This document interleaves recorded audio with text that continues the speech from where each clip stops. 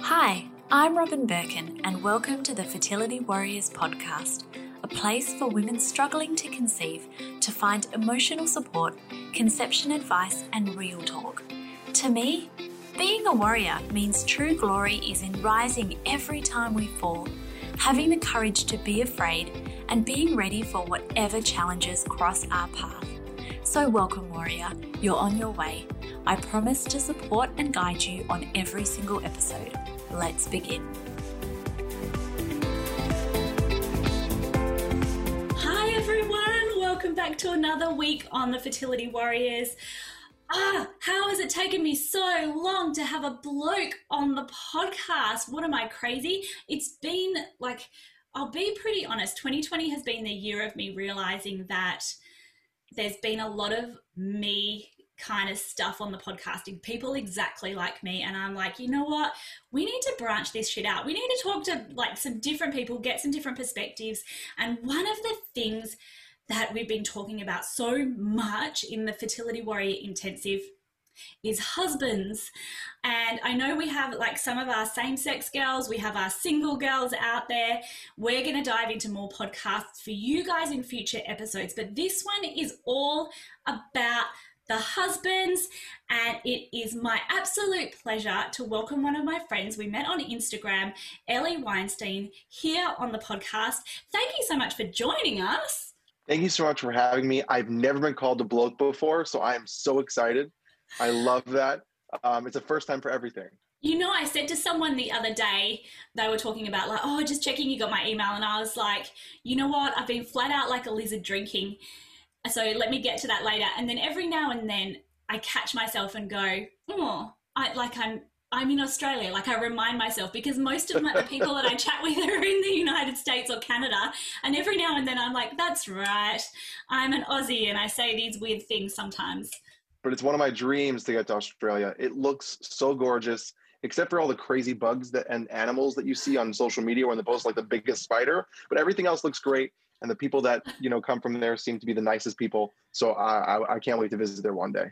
You have to make sure that you come to the West Coast as well. Yes, because I'm in Perth. And Perth is like beautiful. It's clean. You want to see white beaches and laid back people. And I feel like it's in Perth where I live. But most people just go straight to the eastern states to like Sydney and Melbourne and things like that. But Perth is super freaking gorgeous. Yeah. But like, it's funny you mention all of the wildlife and spiders and stuff like that. We were just watching a Michael McIntyre like stand-up comedy, and he was talking about how crazy Aussies are because we all get in the ocean with the sharks. Yeah, I watched the same thing last week. Yeah. I could not stop laughing. Yeah. So I just feel like you are such a perfect person to have on the podcast to kind of give us, the women, a glimpse into a bloke's mind, to tell us like what you're going through. And, we have so many questions in the Fertility Warrior Intensive. We have a deep dive. And one of the questions is like, how's your husband or partner coping with this? How are they going? And there's part of me that feels like the answer is a real mixed bag, because some of the husbands are like neither here nor there about wanting to be a dad, whereas there's others who are like their hearts are breaking just like the women. And so, but I feel like there's definitely going to be commonalities across it. Let's just start though. Tell us about your story and your work life, and I just feel like you're going to have so many juicy stories. I have a lot of stories. So I'm a therapist out in New York and have a history working in a psychiatric hospital. I work in a community clinic right now, working with people from self-esteem to schizophrenia and really just day-to-day mental health issues. So a lot of funny stories, a lot of sad stories, a lot of real stories about people and humans and the struggle of being a human. Definitely in the psych unit, there were some really weird things that went down and some scary things that happened, but it really taught me a lot about me and the blessings that I have as a person and the blessings that I have in my life, and made me a harder, like a tough skin to be a therapist going forward. So yeah. I think there's definitely got to be like an element of not bringing your shit home with you when you are a 100%. therapist and really 100%. learning that separation. Yeah, it is a interesting thing. I have like a ritual when I drive home from work, which I don't do anymore because of That was going to be my Corona, next question. Yep. is that I um, now I'm working from home and doing teletherapy and really video chats or phone calls. But usually when I would be driving home, I would play classical music. Mm. Whether it was no matter what time of day I was driving back from the clinic, it was more of my mindset of like turning off work and relaxing and turning on husband, father, home. And it's not always easy. And I have had moments of crisscrossing both because I'm human and that happens, whether it's bringing personal stresses into work or work stresses into home. And it is a hard balance. It is. But it's so important. Like, literally, we were just having this conversation in the program this week about having these rituals. And, like, I know some nurses who, you know, like, it's like a nurse and doctor thing. They all wear Crocs. And she was like, Mm-hmm. I leave my Crocs outside the front door so that I don't bring them in. Yeah. In the program, like I would talk about, someone once gave me a mirror that, like, the second on the key ring that you get when you get to the front door, you look at who's coming home and be like, nah, that shit's not coming with me. Love that. So I think that, like, for everyone out there listening, just generally, I think that is so important. And you yourself were also touched by the infertility fairy. Can you talk to us a little bit more about your journey? Never been called infertility fairy. I love that. It's a nicer way of saying, like, when I write blogs or talk about infertility, it's always the infertility struggle, the infertility journey, the infertility curse, like the infertility. You put a nice spin on it, so I love that. My wife and I's infertility journey and fairy struggle is really came down to us trying for about 6 months to 8 months, realizing that something wasn't right. My wife had known that she had PCOS. And what I've learned getting more involved in the infertility world is that PCOS looks different in every single person. Right? For some people, the symptoms show up with how their body reacts, and some people is infertility, and some people have no issues with infertility and PCOS. And how it really plays into marriages and relationships can be really interesting, detrimental, and growing at the same time. So we found that out, and we actually looked on our insurance and found a clinic, infertility clinic, and went right to a specialist to just talk, to get tested and to talk and to see if there was a problem, because we didn't want to get worried and ahead of ourselves about the what ifs and the who knows and the whens.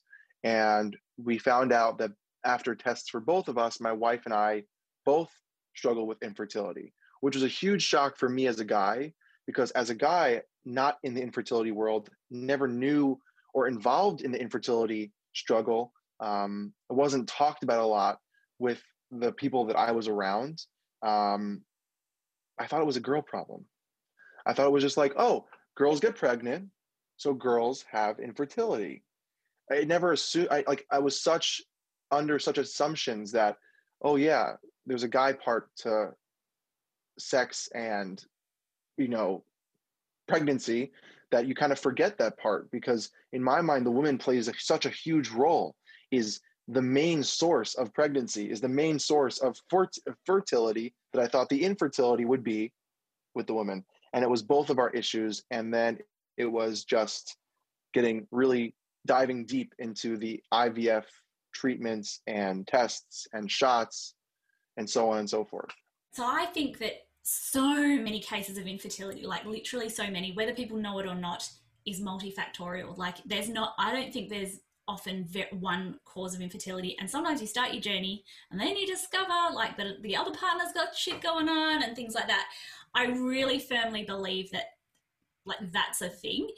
So how did you feel when all of a sudden you're playing a part here? Like, your sperm isn't like golden superhero sperm.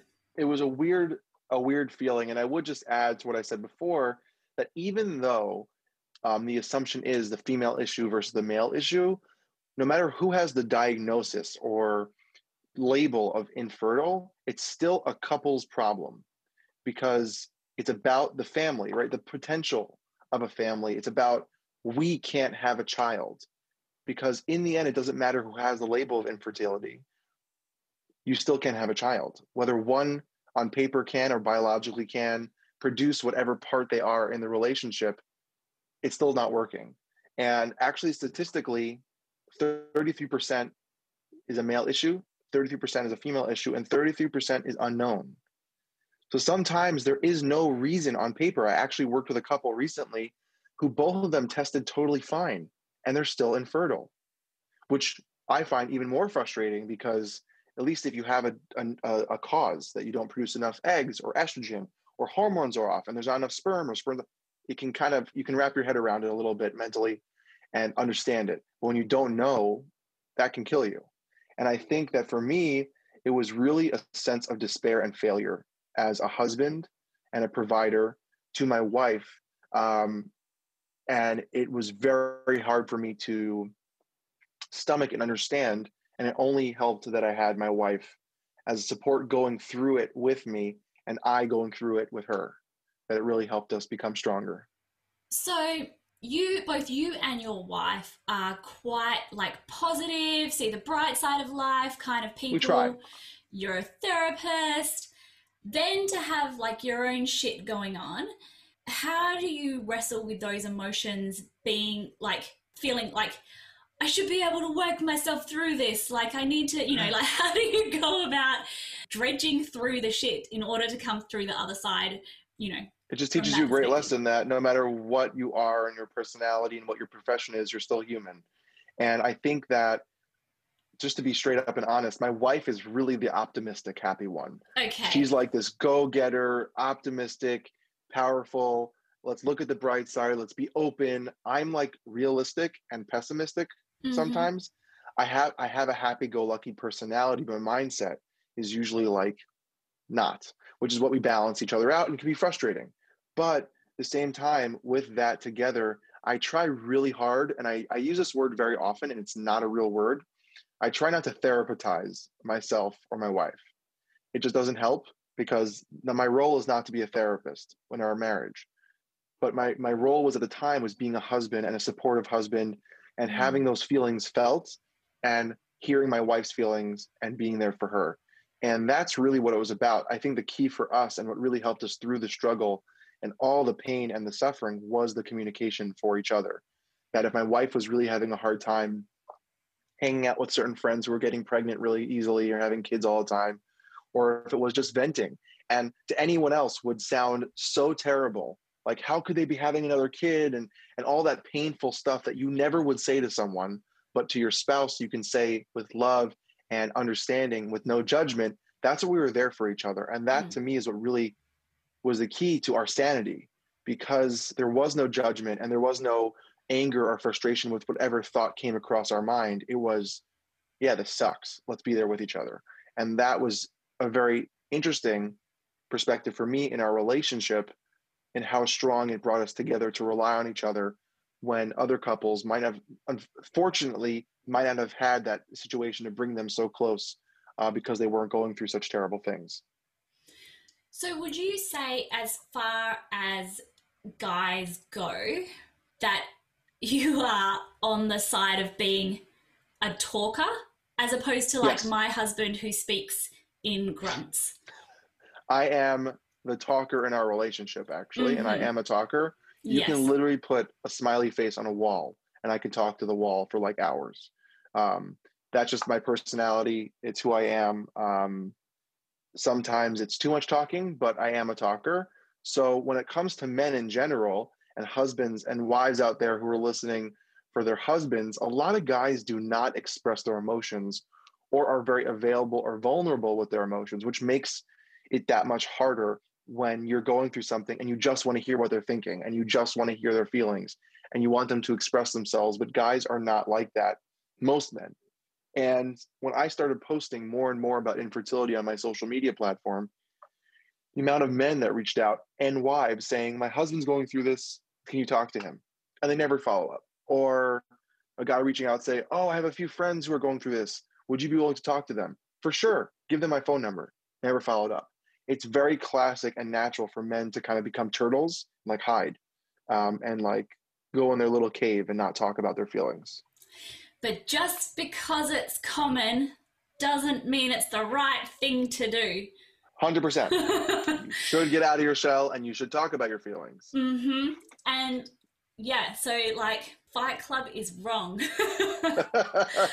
There's no such thing as Fight Club. We don't talk about Fight Club. No, but no, you're right. And I love that you said it that way, because it's good to be blunt and upfront that just because it's natural or common doesn't make it okay or healthy. And with that, I think it's very common and natural for men to kind of run away from their feelings versus embracing their feelings and expressing and letting them out. And I think when it comes to just a tip for spouses out there, it's more about giving them a healthy space to know that when they do open up, that it's judgment free. Because sometimes a lot of men are afraid to share and be judged and be shamed and embarrassed for feeling feelings and looked down as weak or not strong enough or less than. So to have a space of non-judgment and love and TLC and care, it gives the men an opportunity to know that if they do share just a tiny bit that is not attacked or jumped down or dived into, but more embraced and hugged and caressed. And men need that. They need a little like push and caressing to bring out emotions, which is very frustrating at times, but part of the nature of men usually. It's kind of a problem with society that we've grown up like men aren't supposed to cry and things like that. But it sucks when your wife is sat there injecting herself. She's crying every 3 seconds on the bathroom floor, and you're there like, fuck, like this is really hard for me. But now I'm watching her and like, I need to be the provider. I need to be looking out for her. I need to be like, it's because men I think are also taught that they've got to fix the problems, like fix the sink, hang this thing on the wall, do all this, and like you cannot fix this. Like it's kind of something, and I mean we need to learn that I think as women as well, that holding space for someone doesn't always mean having to have a solution to the problem. Yeah, you're right. It's not about having a solution a lot of the times. It's just about being there. So let's say like I'm a wife, right? And let's pretend you're my husband, but you're not a talky husband. But I'm the wife. I suspect that you are being totally eaten up inside by everything. And I kind of want to nudge you to just give me let out a little bit of the shit that's going on before it just becomes like a shit explosion at some point. How do I go about that conversation to just try and let you know that it's safe for you to open up to me a little bit? Yeah, I love that question. I think really the key is to sit your husband down, not like we need to talk kind of conversation, because that always makes men or anyone perk their ears up and go, danger. The Never one say, thing we need to talk. Yes. Don't say that. Don't say that. Whether it's through text, WhatsApp, phone call, hey, we need to talk, it literally puts a pit in most people's stomach. It's like something's wrong. It could be just having a nice dinner or chatting or watching your favorite show, whatever that is at the time, or going on a walk or whatever you're doing and looking at your husband or significant other and saying, I've really been struggling, and start opening up for yourself, not when you are on the floor of the bathroom screaming and crying, not when you're distressed and overwhelmed with emotions, but when you're calm and collected and you have some state of mind where you can think clearly and look at your spouse and significant other and say, I'm really struggling. I just wanted to know what you're thinking because we're going through this together. It would really help me understand where you're coming from if you just let me in a little bit and tell me what's going on. It doesn't mean I'm asking you, and it doesn't mean you're asking the person to tell and all of a sudden open up all the feelings of your heart. It doesn't mean that it's time to have open the wells and just lose control. It means that you're opening up the door and saying, I'm struggling. I'm having a hard time. I would love to know what's going on in your head, because it is an us issue. And then when they respond, like we've just said, not necessarily having a solution, but even just saying like, I understand, thank you for thanking them for opening up. You say thank you. And the idea of sympathy and empathy, just to clarify the difference, sympathy is when you can see someone's opinion for what it is, right, as a human. Empathy means that you can put yourself in their place, in their shoes, and feel somewhat of their pain. And it's very hard to have empathy all the time. It's very hard to be understanding and loving all the time. But if someone in your life usually doesn't share emotion and they're finally opening up to you, that is the opportunity to say, thank you so much for sharing. That meant so much to me.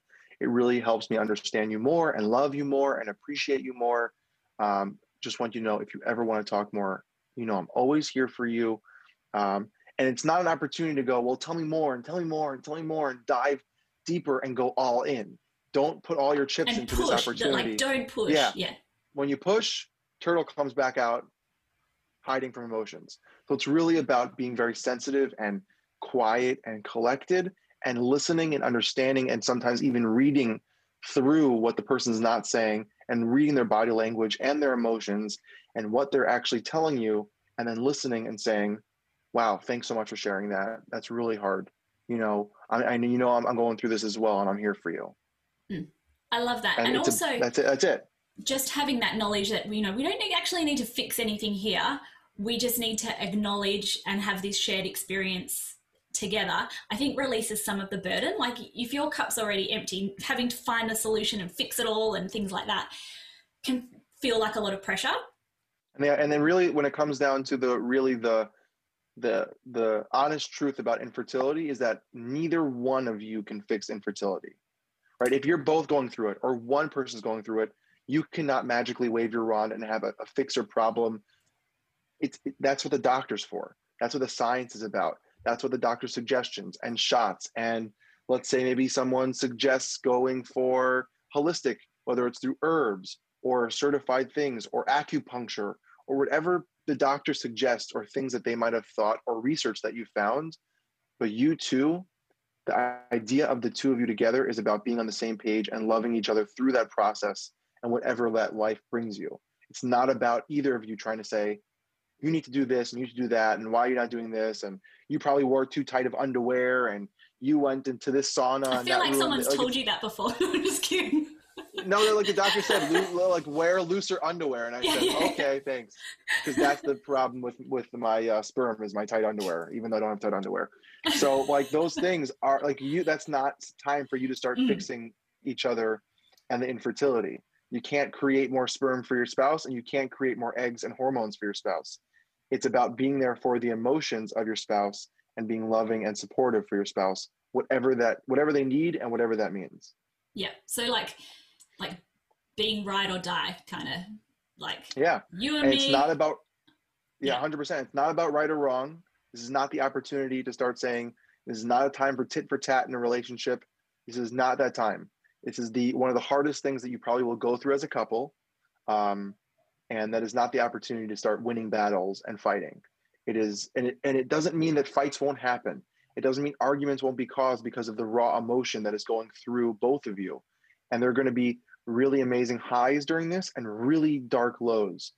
But it's the opportunity for you guys to come together as a couple and be supportive for each other. So I know that, so confession, I'm a bit of a type A, and most of my listeners are as well. So we are used to, I put in this hard work and then I get this result. And I think we're all learning that sometimes that's just not how infertility works. But one of the, I guess, sort of side effects of that is that we are like researching the sperm. We're like, he needs to do this, he needs to do this, he needs to cut out drinking, therefore he's not allowed to go to the pub with his friends anymore. And this concept of we're trying to control our journey, but it kind of translates, because sperm is also a factor in making a baby, that we then start trying to, in what we think is best interests, control what's going on with our partner. And I just feel like it's a losing game. Let's chat. My wife is type A. My wife is type A, and I'm not. That's why I love her for that. And she makes life interesting and enjoyable with that type A, whether it's planning things, organization, running our household, taking care of things. I adore her for that. And one of the things that is the struggle is that when you are type A, you are constantly searching for control and ideas of an organized life. And really, the key that we're learning right now with Corona and with infertility is the unknown, right? Mm. Life can literally change within a month, and things shut down and life halts as we know it. Um, and there are good things about that and bad things about that. But with infertility, you can do everything right. You can follow all the cycles. You can take all the shots perfectly, take all your medication, go to your doctor's appointments. Your blood levels can be perfect and it still not work. Mm-hmm. That happened to us. We had a failed treatment and it was terrible. I have never seen my wife so distressed and at a low on the floor crying. I've never seen that before. We've never gone through anything like that. And it was terrible to see as a husband, and it was very hard to stomach because all I wanted to do was fix and help, but that wasn't the opportunity. And I think at the same time with my wife and the type A personality of wanting to control, and it's not a sense of maliciousness or aggressiveness or intensity. It's just it's how you process things and help give yourself less anxiety and cope is by researching and finding. So one of the things that really need to happen for whoever is type A is to take a step back and think for a second, is this productive and helpful for my spouse and for this opportunity? Is it something realistic? If I make this demand or say, make this idea or put this out there, will it be detrimental to our relationship, to my husband, to my spouse, to my partner, by saying you cannot go to the bar or pub and drink with your friends ever for the next 8 months? That's a huge ask if someone's social life and individuality is based on that. But if it's something simple, like adding more fiber to a diet, I don't know if that helps infertility. I'm just giving an example. Yeah. If it's something, I don't have any secrets. If it's something as simple as we can do this together, let's try this together, not you and you and you and point fingers, but at us, whether it's getting more sleep, whether it means more intimacy, whether it means more date night, whether it means more less stress and more fun, whatever it could be, do it if it's for us. When it starts going you and you and you, if you want to do your own thing as type A, do your own thing. It's not a bad thing to control your own life and take control over the things that you can do for yourself to help calm you down and cope with your anxiety. But once you start controlling and forcing someone else, all it does is create resentment and frustration in general, and that's not healthy for anyone, no matter if they're in infertility or not. Yeah. The more You're I like, learn. yeah. Yeah, and literally, I mean, like I hounded my husband to go and see the naturopath, and bless his soul, he had one appointment with her. He then started taking the supplements, but like he confessed to me, like years later, he was like, "I just need to let you know, I kept drinking coffee, but I would just get cash out and go and buy it on my way to work so that you wouldn't see." And it's only in hindsight, like years later, that I have discovered that trying to control your partner doesn't work. And he would still go to the pub. He cut down some of his drinking, but it's only years later that I realize a couple of things. One of them is that when we're type A's on our fertility journey, it's often we're getting down to the real micro stuff that actually probably isn't going to make a difference other than create more resentment, but also that the more you try to control your partner, the harder it's going to make your relationship. Like this is the analogy, kind of my life analogy now. Like there's a leaf that comes down the waterfall, and it's that leaf that is like stuck in the, like, what do you call it? The whitewash of the waterfall, not going anywhere. It looks so freaking hard for that little leaf, as opposed to the leaf that gets out and goes with the flow and then just floats along the river. And I feel like if we can, let go of that just a little bit and be the leaf that floats along the river, it's just going to benefit us all. Yeah, 100%. It makes life a lot easier when you go with the flow a little bit more. Yep. So how can we though, so let's say that my husband, I don't know, smoked weed all the time and was really heavily drinking. How do, knowing that we can't control them and that they may well be like, I don't know, well, fuck you, I'm just going to do it anyway. But how do we, initiate a really safe, honest, loving conversation about that without, getting them to raise the hairs on their back that what are you going to talk to me about or jump down my throat about today? Well, two things. One, I have a sneaky way you can do it. Get the doctor to do it. Oh, okay. Right? Because if a medical professional says to someone, in the research that I've seen, which there probably is research on drinking and marijuana use or anything that's kind of has that kind of effect on your body, even antidepressants and anti-anxiety medication could affect infertility, so if a doctor says, by the way, the research shows that a lower amount of drinking, blah, blah, blah, blah, blah, can really help with the fertility process, that might be more receptive than my wife saying, by the way, I did some research on 12 sites and you should stop drinking right now. That's not going to be as receptive. So if you kind of talk to the doctor and say, hey, I found some research, I wanted to know what you thought, can you please talk to my husband about this next time we're in the office? Or that's even one if you tricky just way. say to the doctor in the next appointment, can you talk to us each about the what lifestyle we can factors? do. Exactly. Yeah. Whether it's smoking cigarettes, smoking marijuana, drinking alcohol, whatever poison you choose or everything you put in your body, it could be maybe type of foods, who knows, right? So having a doctor bring it in makes it more serious. And I don't know about you, but anytime a doctor's told me something I haven't liked, I haven't become resentment and hateful of them. I'm like, okay, I either agree with them or I don't agree with them. But it's a doctor. They probably know what they're talking about, which is the beauty of it being a doctor. You can say whatever you want. People are like, yeah, that sounds great. Right? It's like, okay, don't do this. You're like, sounds good. And don't do this. Okay, great. And then new research comes out and like, no, sorry, you were wrong. Let's do this. Oh yeah, it makes sense. Studies change. So that's the beauty of being a doctor or a professional. People do that to me as a therapist. Right? I'm a therapist, and when I say something, they're like, yeah, well, and it's nothing, I'm not saying anything amazing. I'm saying simple things like, oh, because the therapist said it versus my spouse, even though we're saying the same thing, you have a license and are educated, my wife is my wife. Yeah. And it's like, okay, so that could be one easy trick. If you can't get your doctor to say it, again, when it comes to you talking to your spouse about things that you would like them to do for the whole, bring it into that perspective, is that I really need your help. Right? When you say that line to a man, to your husband, it perks up excitement because men want to help. They want to help. They want to be a part of things, right? So say, I really need your help. I've been doing some research and I found some lifestyle things that I think could be helpful, and I wanted to pick your brain and see what we can do.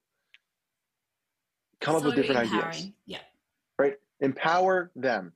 I don't know if you've watched this movie of My Big Fat Greek Wedding. No, it's always been on my watch list. So there's one scene where they want to convince the father, the older gentleman, the older Greek father, and the wife says that I am the neck to his head, right? I'm the one who causes him to turn.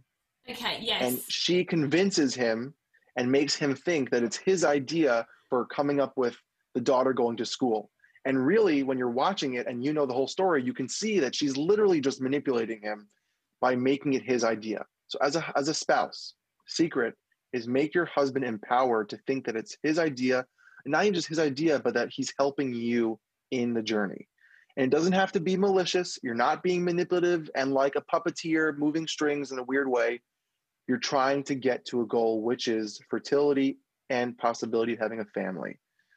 Don't do that if you're trying to be mean and disgusting and terrible to your spouse. I did not suggest that. Don't take that from this. But when it comes to infertility, come up with ideas. Come up with the 6 things that you found and say, okay, here are the 6 things that I've been looking into that most people talk about can be lifestyles that can be detrimental to fertility. I've noticed that we do all 6 or 7 or 5 or whatever it is. What are some things you think we can do together or that we can cut out to make our chances a little bit better? Don't come in with one idea, say, you need to stop drinking right now, end of story, and then leave the room.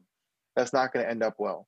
But if you come up with a love and embracing and empowering of, hey, hon, hey, babe, whatever you call your spouse, whatever cute term, or you call them by their name, whatever you want, empower them to feel like they are part of the decision and part of the research and part of the journey so that they feel like they're on the team and not you demanding and barking orders. And so 2 things on that. One thing that I noticed that you said was we and not like you or I. So it's a joint thing. And then I on the like after effects of that, I'm guessing that if they say no, you have to drop it at least for a little bit. Like you can't keep pushing. Don't dig in. It never helps. It never helps to literally stand your ground and push and push and push. If someone says no, it's not easy to hear a no. It's not fun to hear a no when you come up with a plan and you're trying to be empowering and loving, especially something like infertility when it's so important and you're putting so much hope and love and care into one opportunity to maybe have a family. Still, you need to back off and come back at it again in another couple of days. Let him process it. Let him hear it. Let him think about it.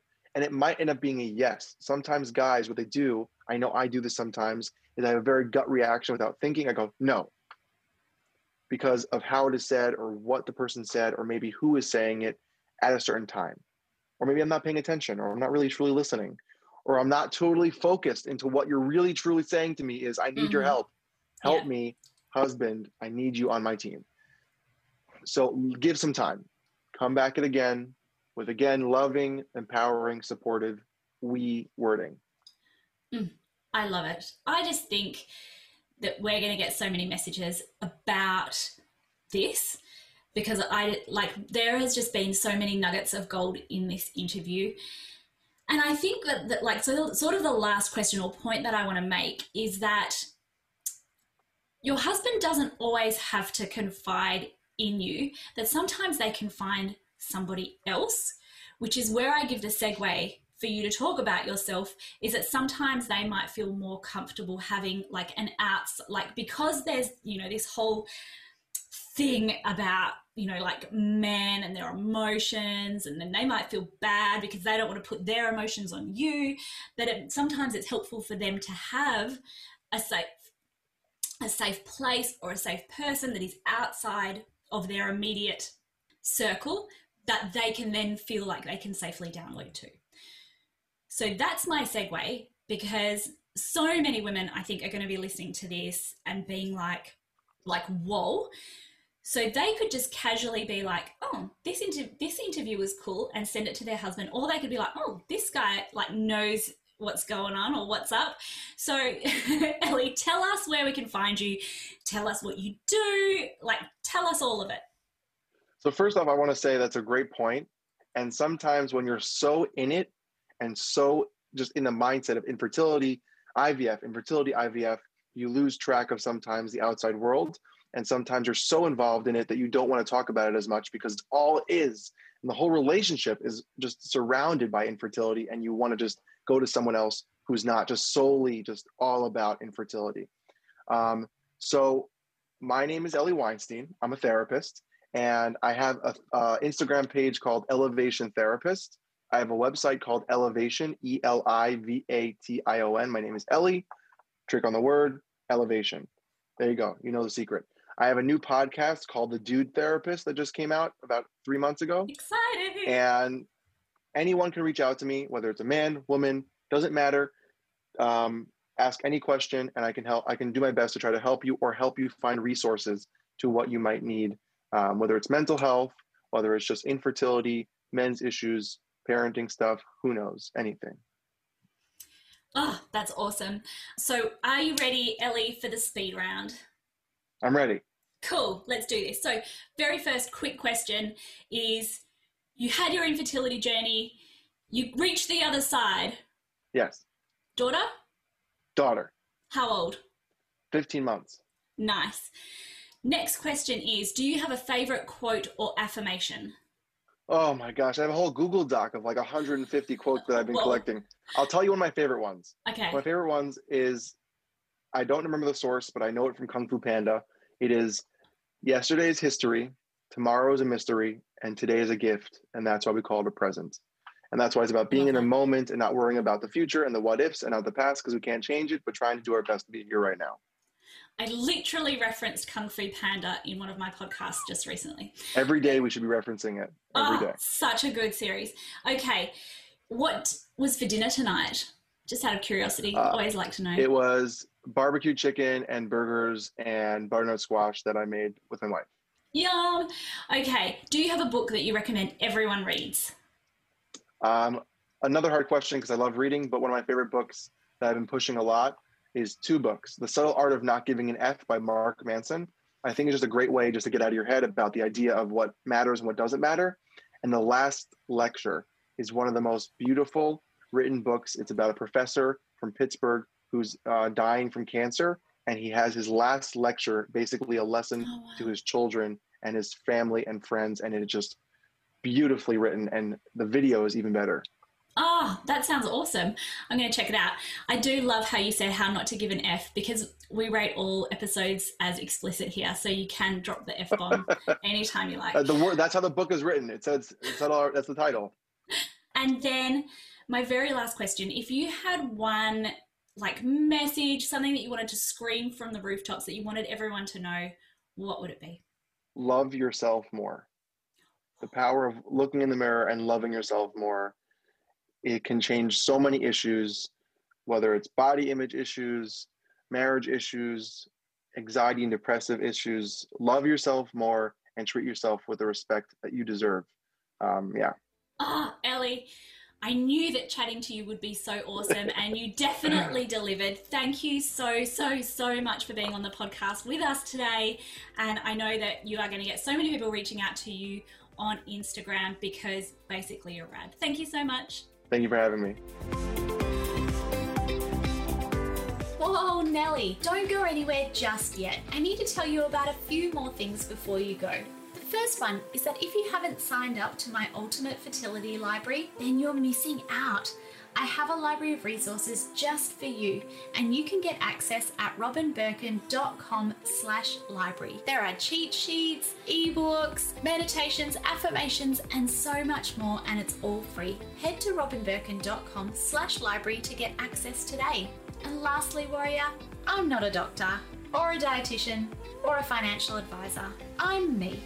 And this information is for information and inspirational purposes only, based on my own experiences. So please don't substitute the information in this podcast for professional healthcare, financial, or other advice. Always consult your own professionals first. And know that in the world of trying to conceive, there are no guaranteed pregnancy or other outcomes. If you'd like to know more about my terms and conditions, head to my website at robinbirkin.com.